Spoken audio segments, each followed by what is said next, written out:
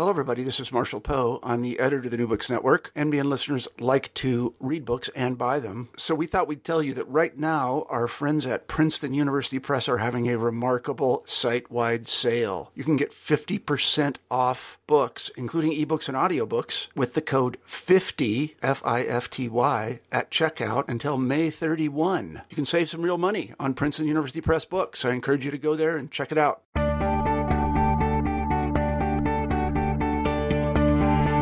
Hello, this is Christopher Bandini, one of the hosts of the New Books in Psychoanalysis podcasts, and today we are very fortunate to have with us Dr. Gail Hornstein, who is the professor of psychology at Mount Holyoke College, Massachusetts, and she's here to speak about her book, To Redeem One Person is to Redeem the World, The Life of Frieda Fromm-Reichmann.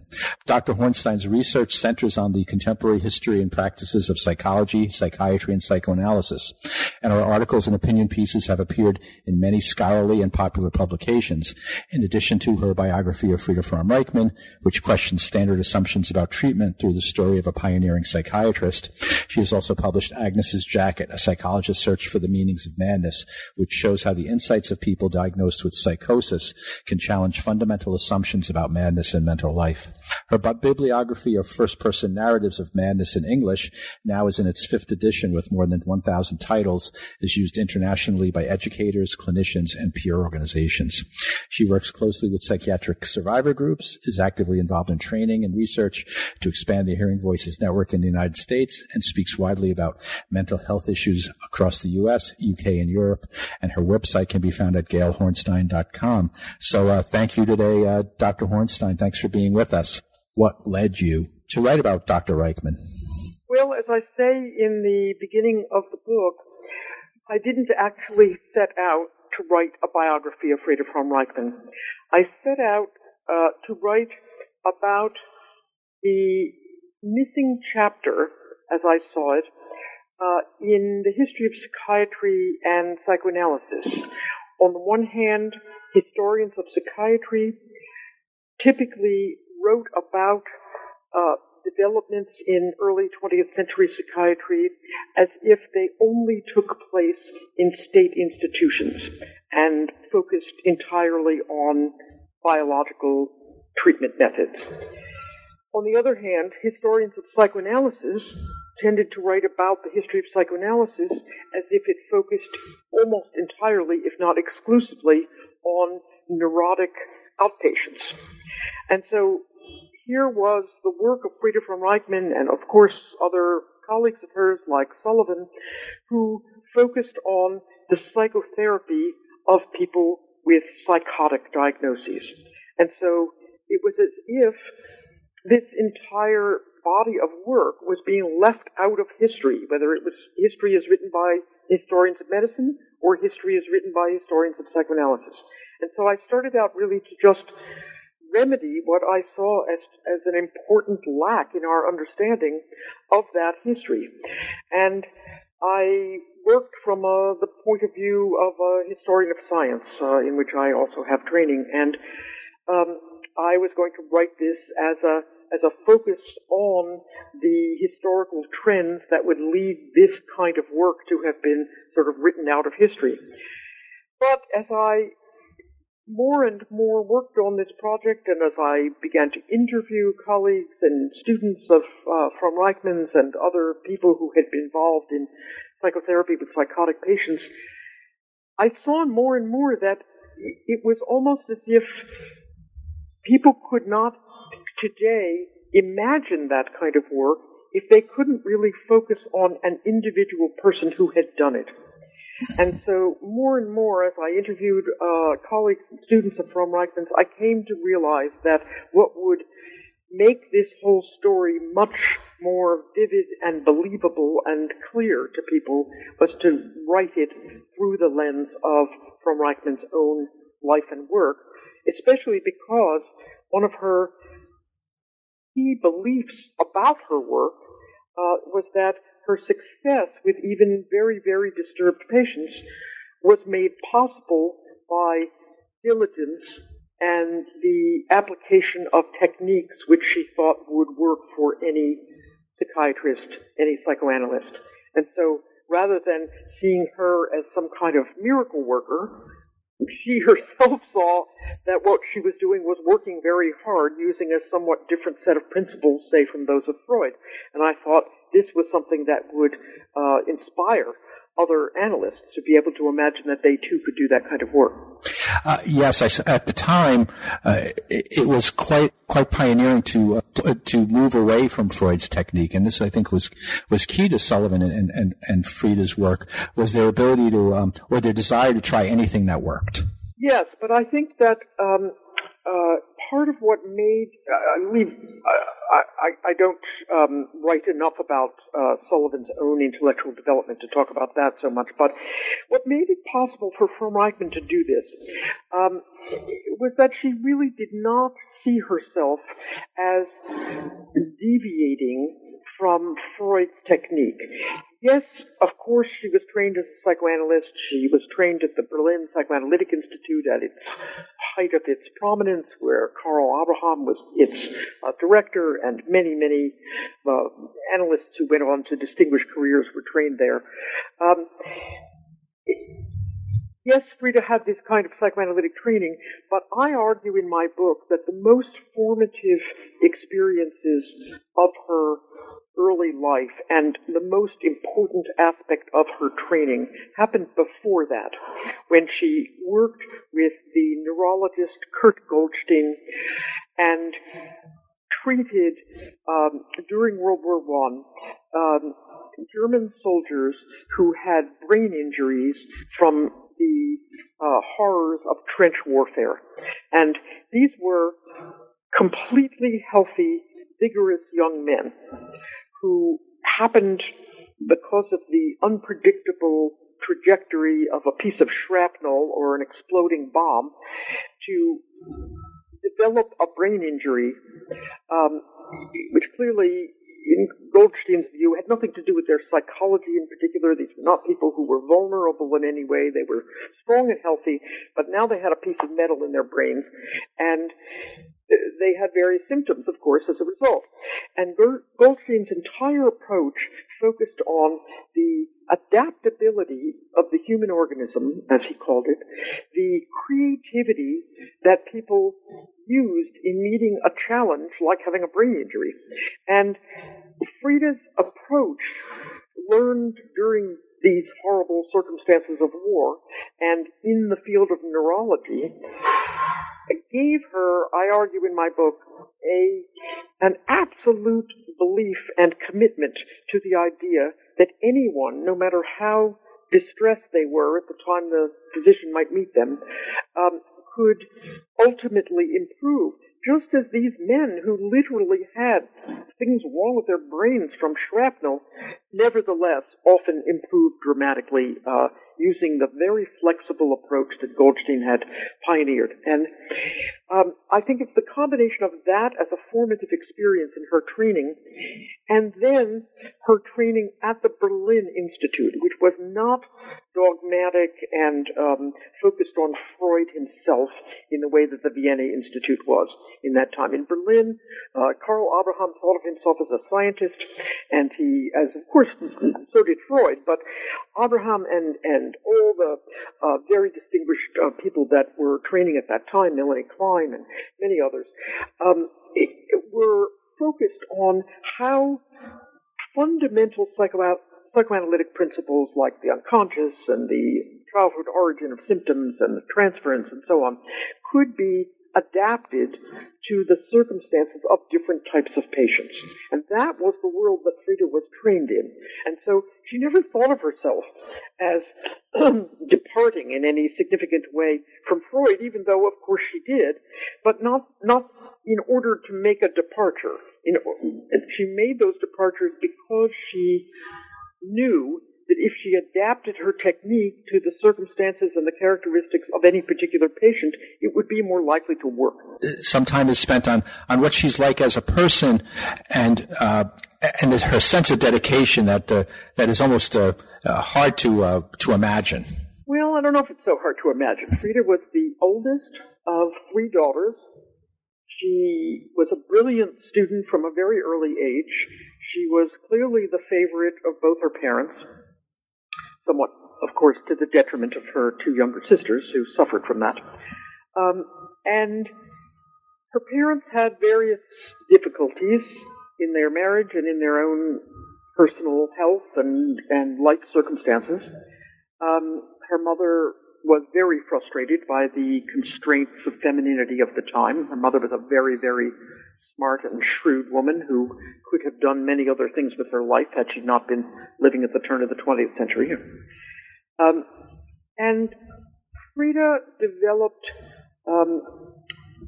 a sensitivity to the difficulties of her parents and an ability to explain people to one another so as to create greater empathy. And, given her favored position, a very strong belief in her own efficacy in the world, and in the benefits of hard work. Of course, since she was a woman in an extremely patriarchal, she lived in Prussia, an extremely patriarchal world. She was an Orthodox Jew in an anti-Semitic Germany, certainly we're talking here in the 1890s, certainly long before Hitler, but still, it was a very anti-Semitic world. She had to have faith in herself because the world was not going to have faith in her.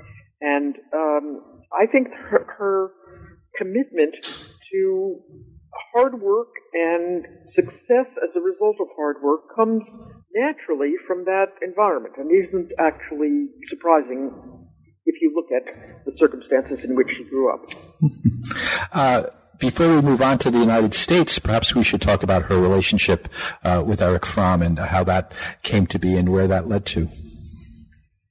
Well, that's a wonderful story. Frida, after she finished her training at the Berlin Institute, and because she had a close relationship and was also very influenced by the analyst George Grodek, who lived in Baden-Baden in the southwest part of Germany. She was very influenced by Grodek's ideas, which were very innovative and pioneering and resonated with her own sense of adventure and excitement in intellectual pursuits.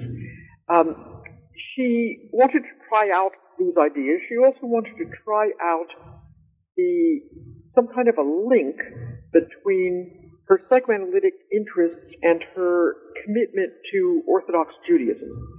And so, in that context, she bought a large house in Heidelberg, a house which still stands to this day, and there are pictures of it in my book.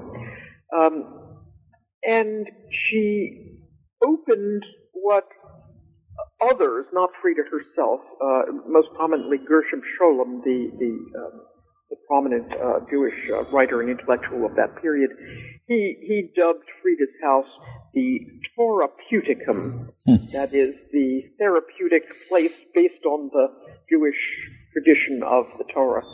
And in this house, which is a very large house, she basically had a small sanitarium.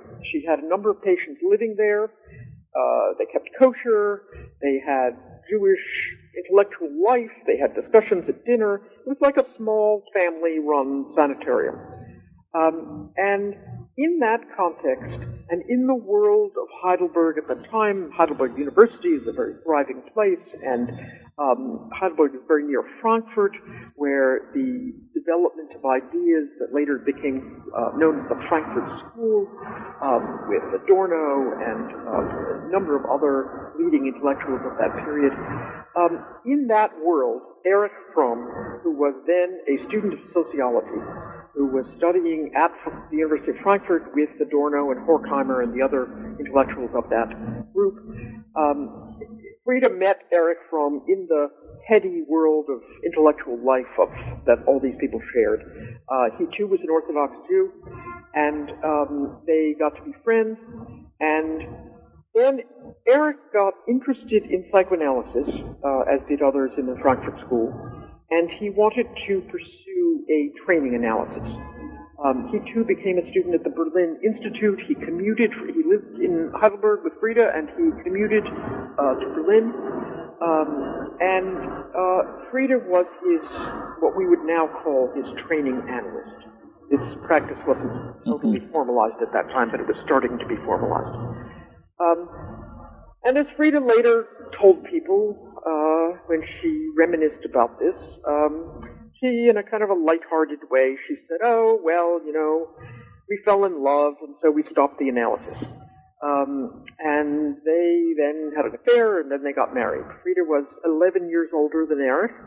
She was an accomplished physician by that time. She owned this house with this large number of people living in it that she was running, and she was treating them all individually.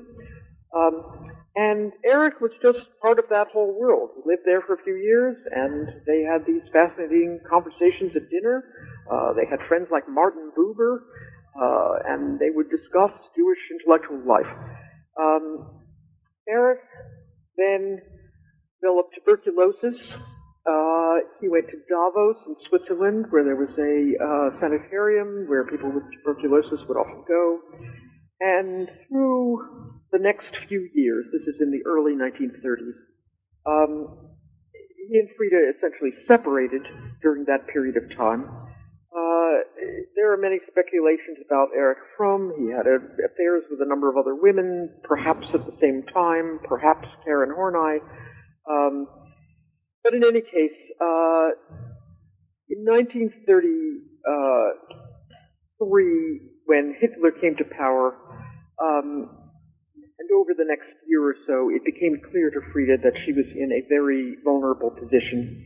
And she, on her own, with Erich off in this sanatorium, she made the decision to leave her entire life in Heidelberg and to quietly escape to Switzerland and to France, and then eventually made her way to the United States.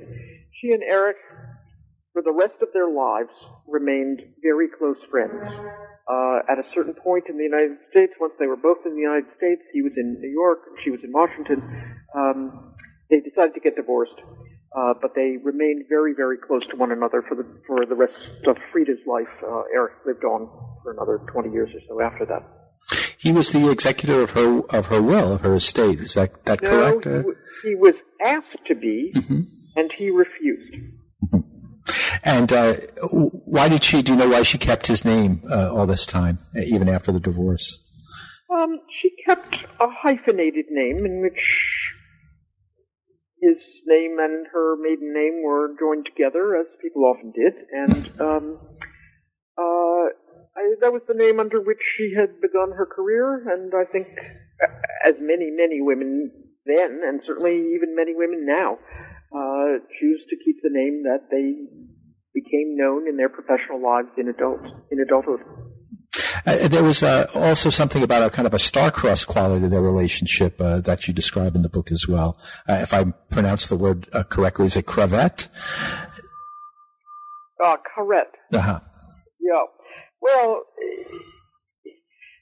when they met one another, Erich and Frida were both Orthodox Jews. Frida was then in her 30s and Erich in his 20s. They had been Orthodox all their lives,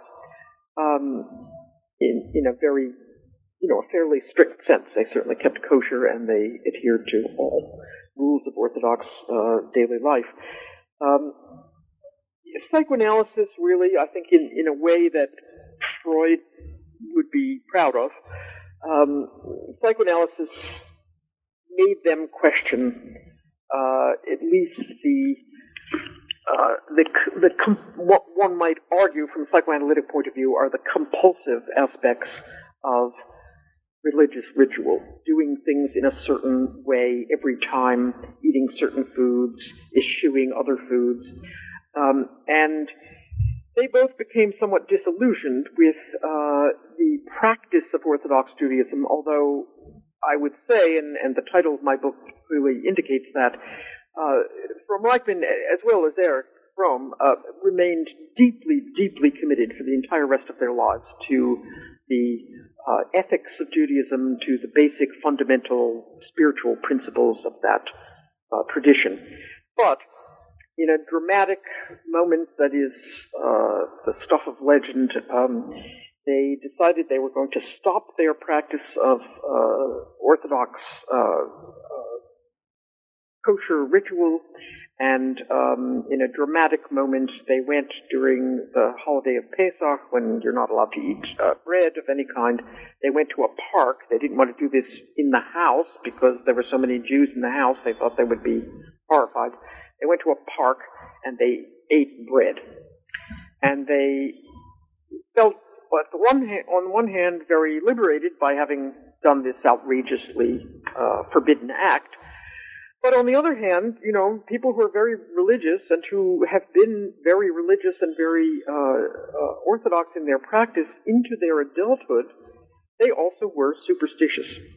And they worried, privately, unconsciously, then together, they talked about this, that God was going to strike them down and some terrible thing was going to happen to them because they had violated these rules of Orthodox practice. And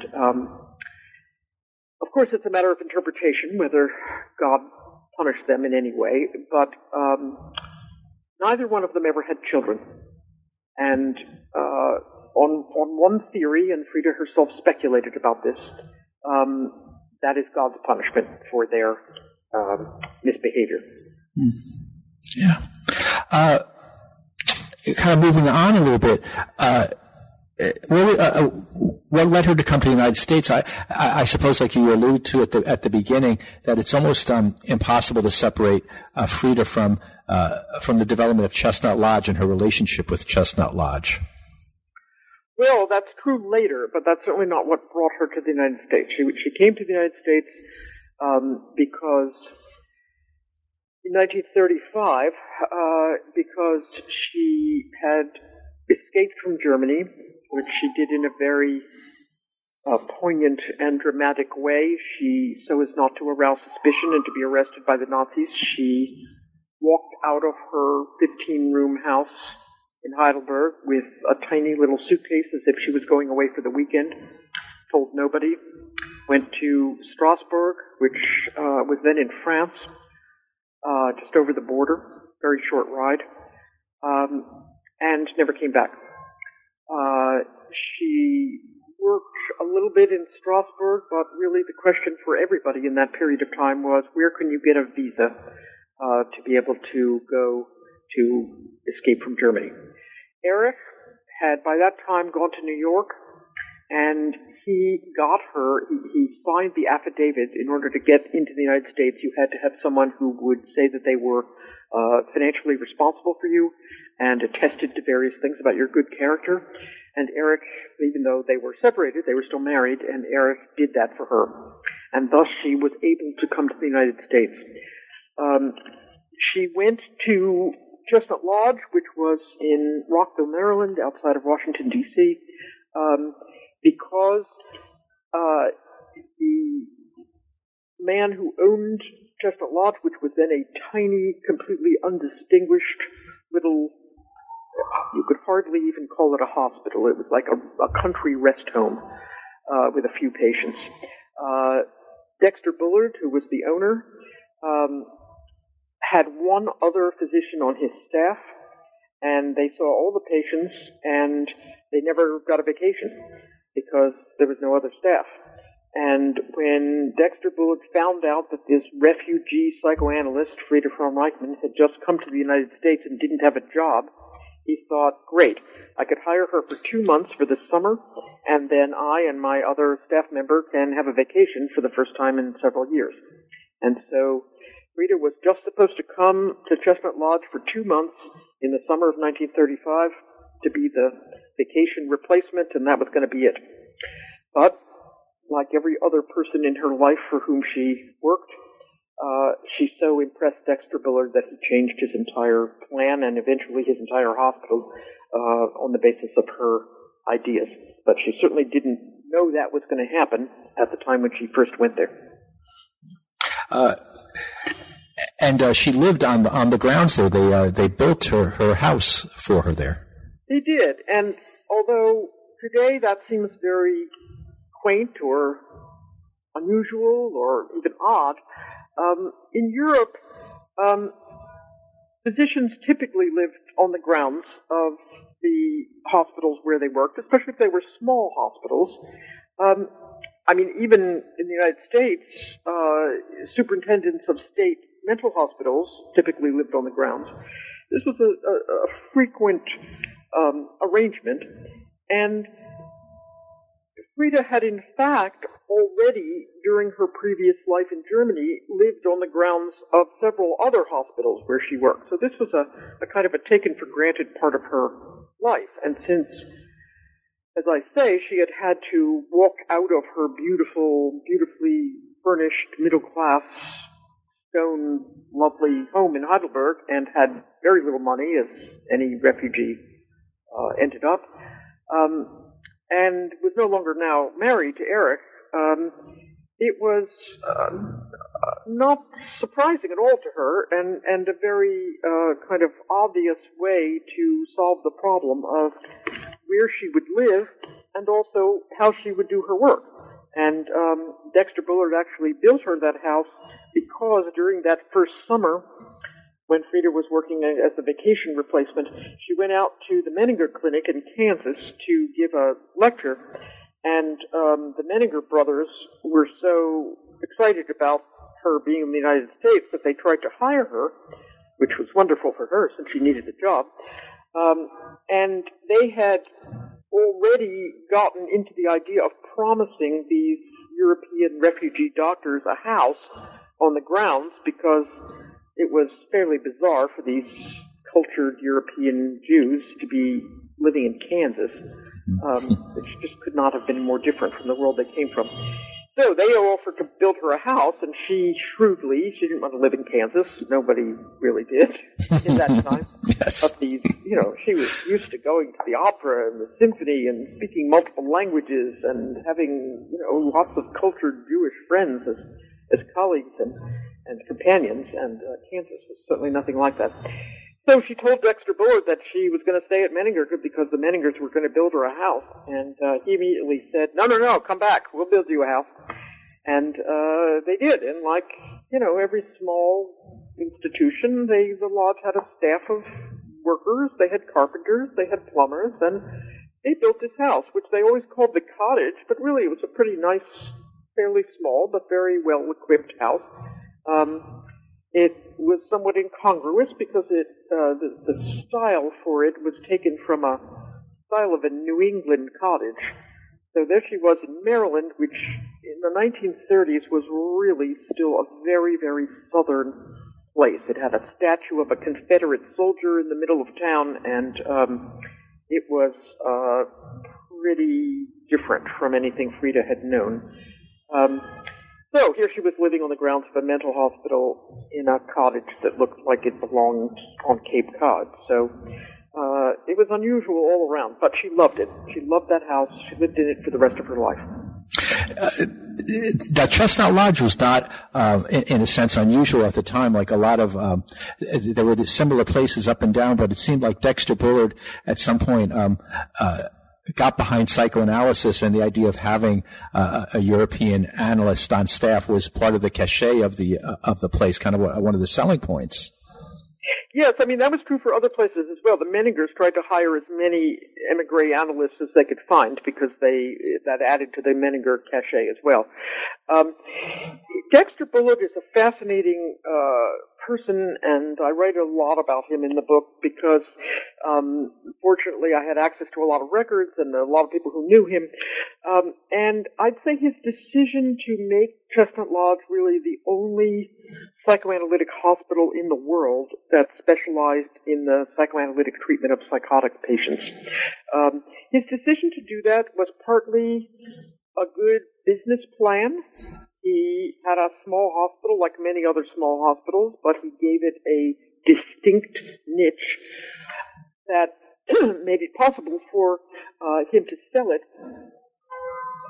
in a way that he might not otherwise have been able to do. But he also had a very interesting background. He had grown up, his father had been the original owner of this hospital, and although it was, as I say, a bit more like a rest home when he was growing up. It had a lot of alcoholics who came there to dry out and other people who were, in the parlance of the day called nervous, and they had various problems. Dexter Bullard had grown up there. That's where he lived, in that hospital. He lived in that building for his whole childhood. And his playmates were patients. There never was any kind of a big fence or a gates or anything around Chestnut Lodge. It just was there in the town, in the nice part of Rockville. So there were loads of neighbors around, as there still were when Frida arrived. And Dexter Bullard never thought of people who were in a mental hospital as being that different from other people he knew. They were people he played ball with, and they were, they might have had their eccentricities, but they just weren't that strange to him. And so he partly turned the hospital into this psychoanalytic center as a cachet, as a way to make a distinctive business plan, but he also really believed that no matter how distressed someone appeared, they were basically just like everybody else, and if you could figure out how to reach them, they could get better. And that was his fundamental assumption to start with.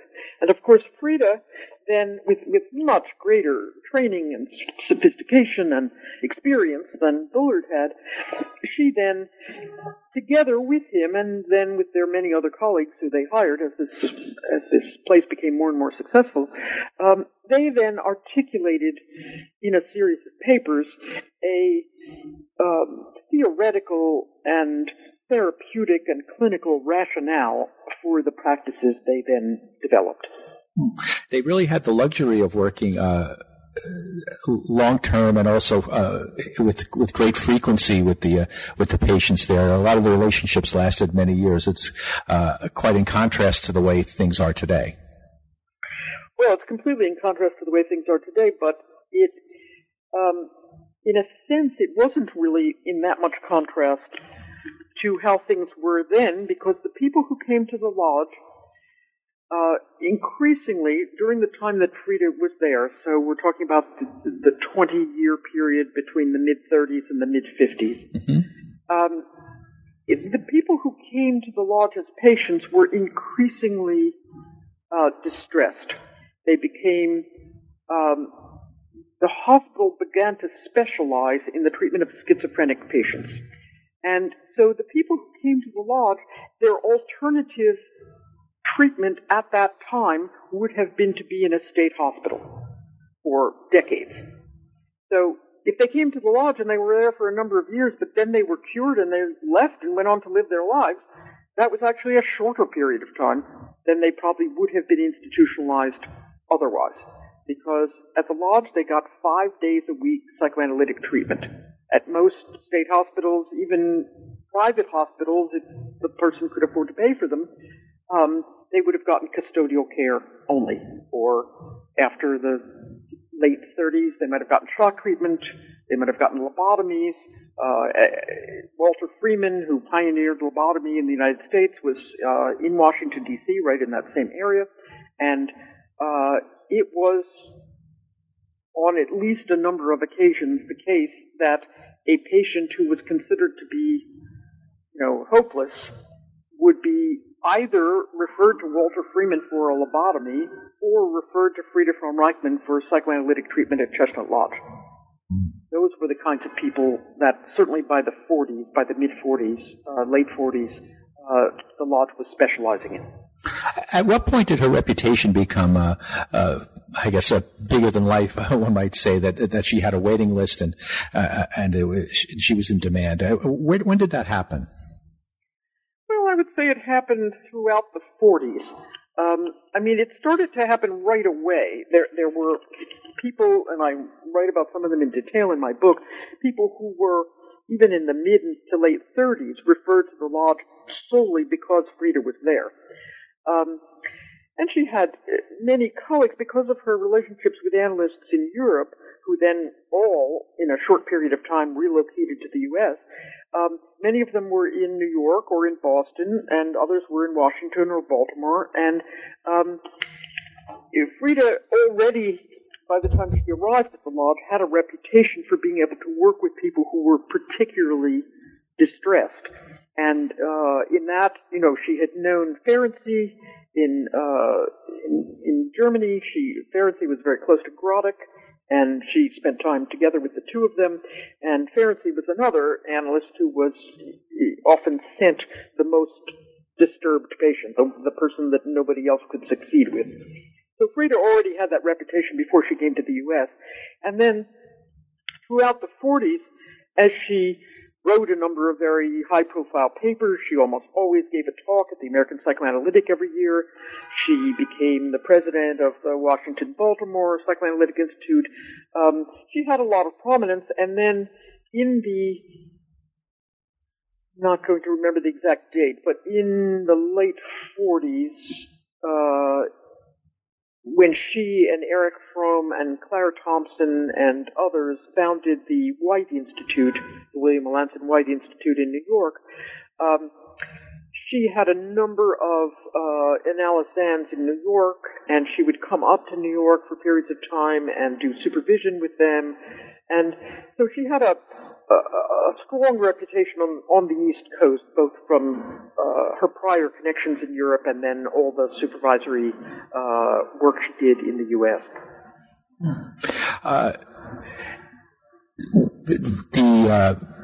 I suppose people know about I Never Promised You a Rose Garden to some degree, but not everyone knows that Frida was the analyst in that book. How did the story develop with I guess the patient was Joanne Greenberg? Yes, and Joanne Greenberg, I'm happy to say, who's now 84 years old, is alive and well and living in Colorado, as she has for many years, and I just saw her a few months ago. Oh. We've stayed friends since the time I wrote this biography.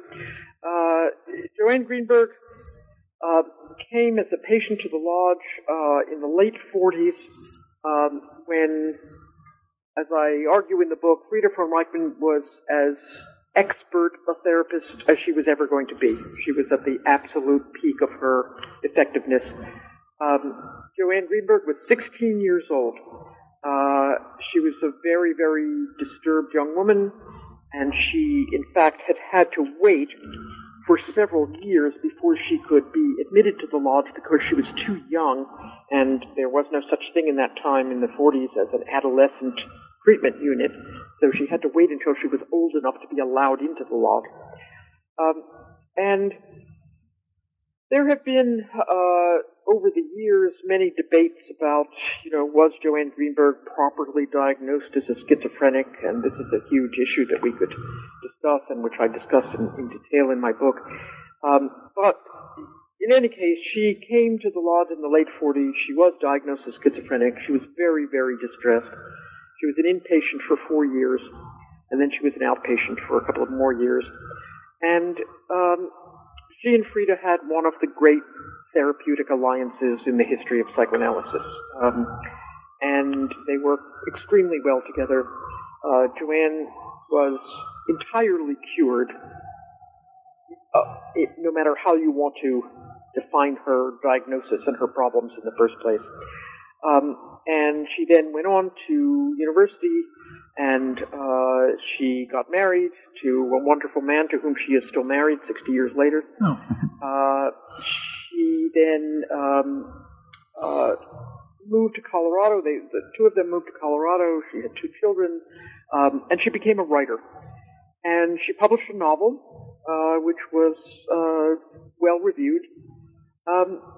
And then, for a complex set of reasons in Joanne Greenberg's own life, which I talk about in the book, she decided to write a fictionalized version of her treatment with Frida.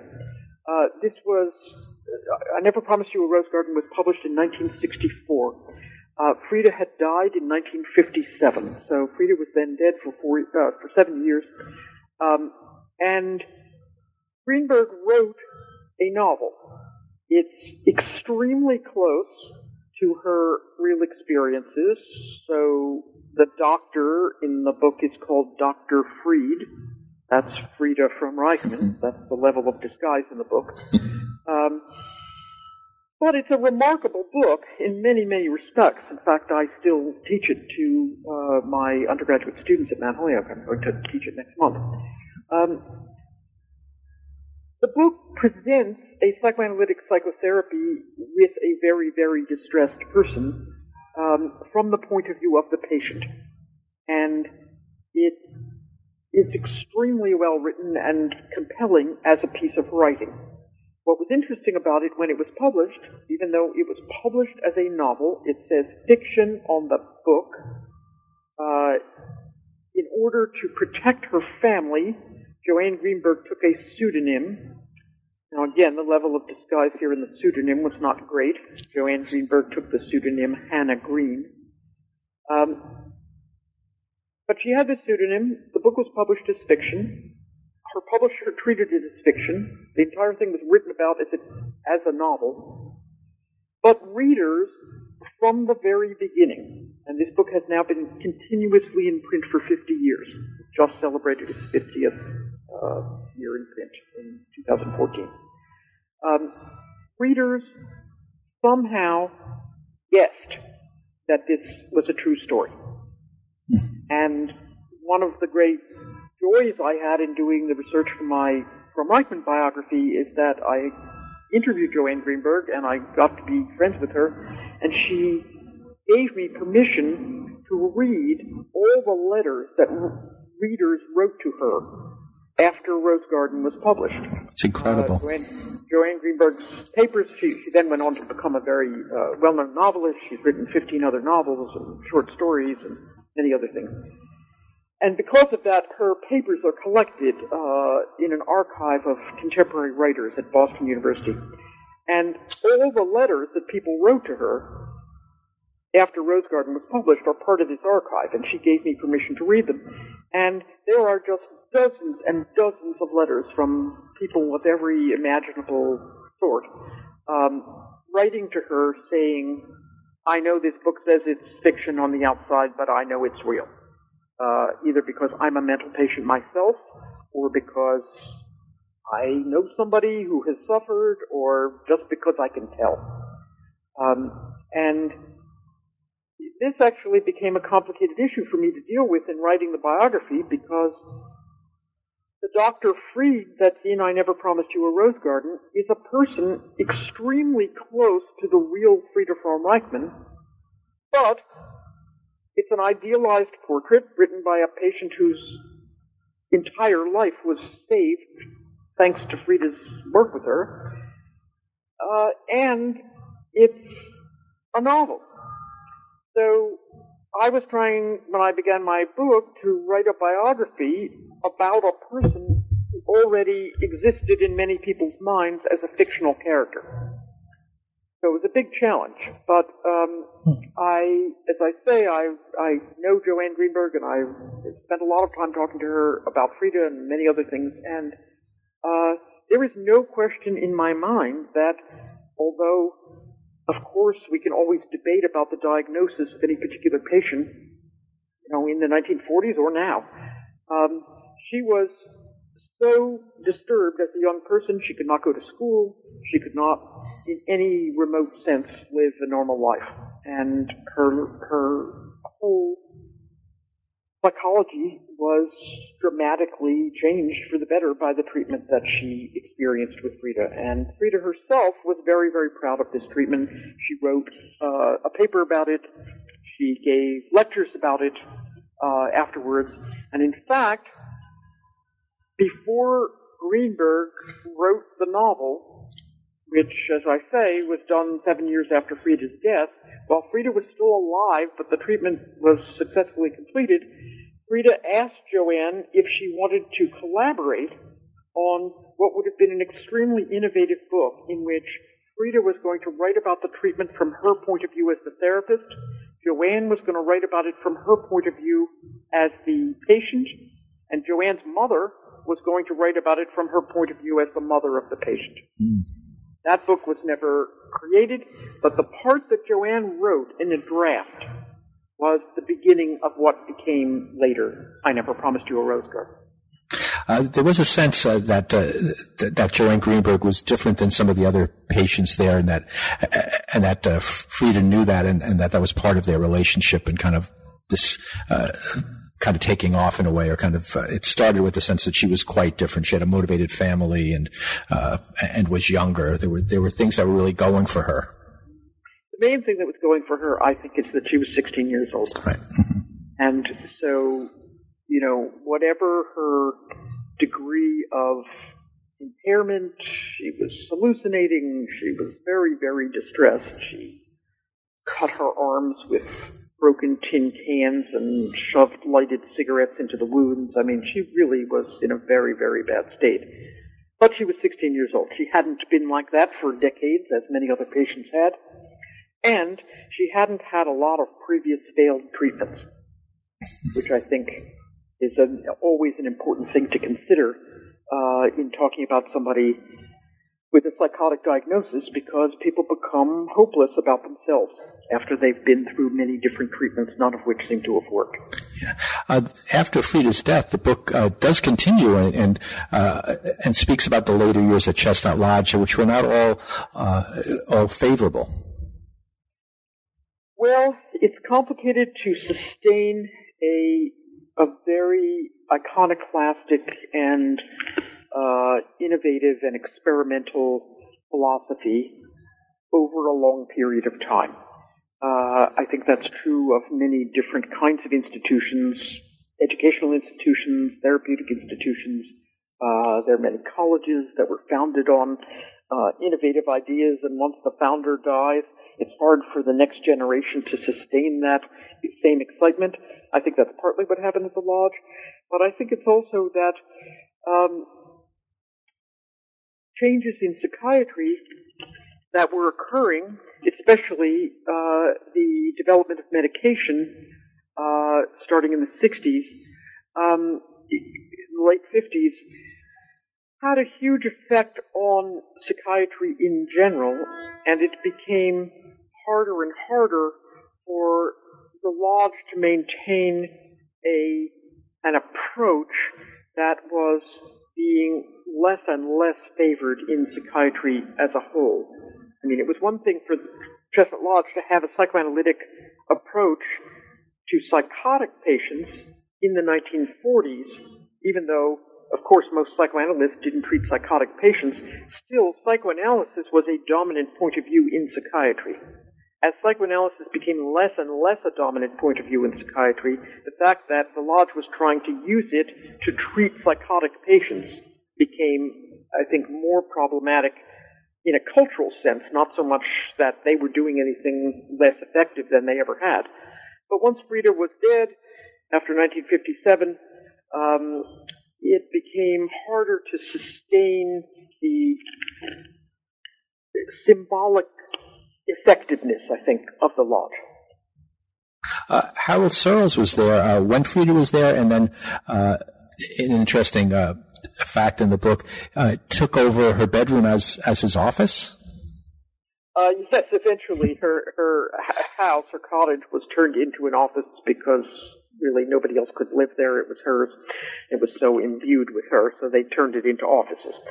He wasn't, of course, in a room that was a bedroom. He was in a room that had formerly been her bedroom. Right, yes. But, of course, it is rich with analytic possibilities. And Frida and Searles had a complicated relationship. He was her student, and he learned an enormous amount from her, which he openly acknowledges. He also was very competitive with her, and I would argue he was even more competitive with her after her death. There was something that I remember in the book about the sense that his patients were there a long time, and about maybe an implication that he kept patients longer than they needed to be there, or something along those lines? Well, I prefer to think about it in this way, which I can't remember who said this to me in an interview, but I think a colleague of theirs who I think captured the difference between Frida and Searles.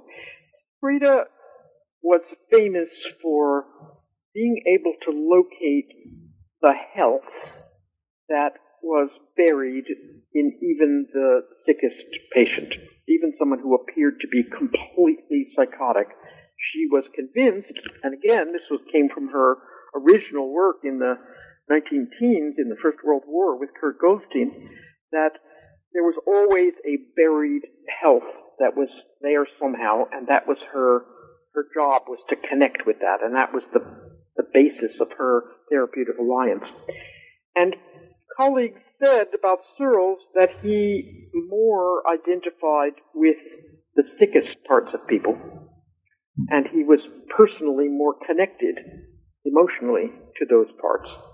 And although, of course, he was a deeply dedicated analyst and was deeply committed to trying to help his patients, I think that difference between them helps to explain some of the different outcomes that they had. Frida certainly also saw people for long periods of time, but not as long as Searles did.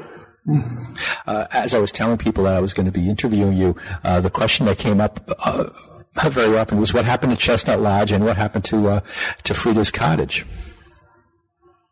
Well, Chestnut Lodge continued on until the 1990s in different forms. Dexter Bullard eventually died. His son, Rusty Bullard, Dexter Bullard Jr., took over as superintendent.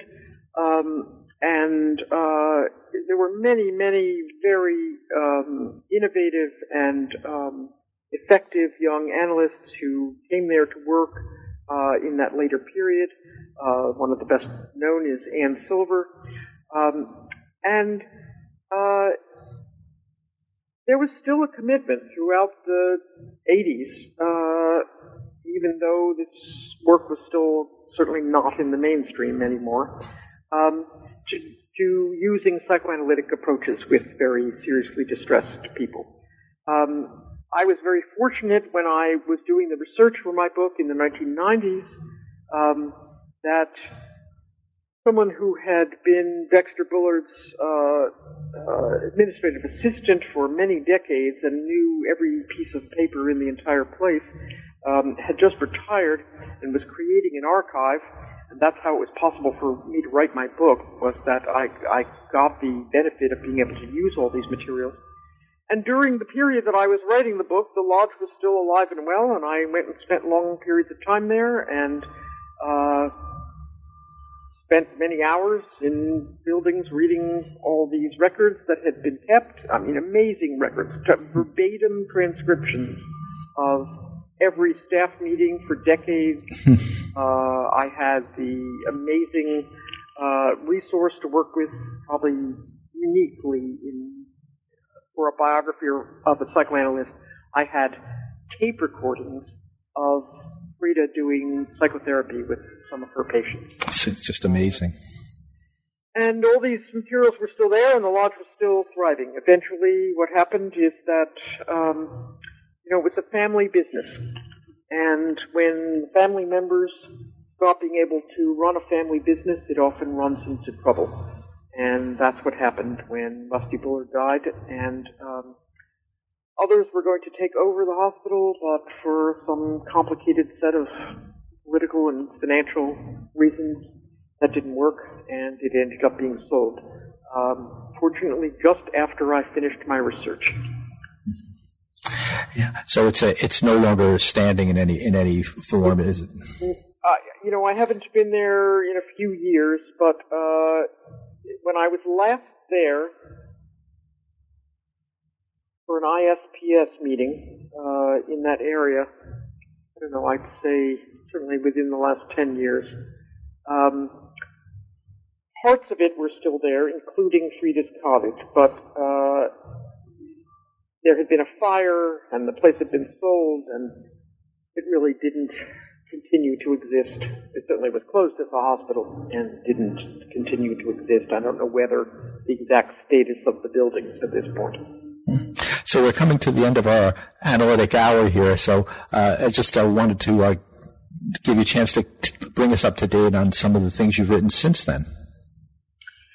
Well, my next book, Agnes's Jacket, in many ways was inspired by a particular part of Frieda Fromm-Reichmann's work. She, I think, was one of the very first psychiatrists who valued and taught narratives of madness written by patients. She was very interested in these kinds of documents. Of course, Rose Garden became one such document, but even in Frieda's life, during her lifetime, she was very interested in these kinds of materials, and she often used them in her teaching at the White Institute and other analytic institutes. And I myself had long been interested in these first-person narratives of madness, and I have collected them, and I now have them in a bibliography, which, as you mentioned, has 1,000 titles on it, and those are just the ones in English, and just the ones published as books. They start in the 15th century and go up till now.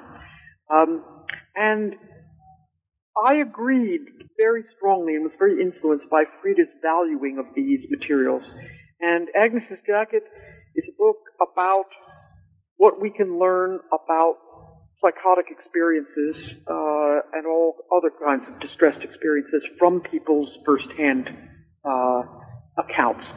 And that's what I've focused on for a long period of time, and I do a lot of work with the Hearing Voices Network, which is an international collaboration of patients and therapists and family members and others who are committed to reframing our understanding of experiences like hearing voices from the point of view of people who hear them and how they understand them themselves. I'm currently just finishing a new book called Our Minds and Each Other, which focuses on the lessons that I've learned about how the mind works from people who've had very seriously distressing experiences of having their minds not work. And I've learned an enormous amount from people who hear voices, from people like Joanne Greenberg, from people who I've interviewed or whose accounts I've read. And I think there's a lot in what they've experienced that can help all the rest of us who may never have experienced a very distressing experience like psychosis, but who don't necessarily think about our own minds in the most helpful ways. And so I told someone the other day my new book is going to be about mental health for people who don't have mental health problems. Yeah, I'll be looking forward to it. Maybe you can come back on at that point. We can talk about it. That would be wonderful. Yeah. Thank you, Dr. Hornstein. This has been Christopher Bandini. We've been talking to Dr. Gail Hornstein about her book, To Redeem One Person is to Redeem the World, The Life of Frieda Fromm-Reichmann. Thanks again, and until next time.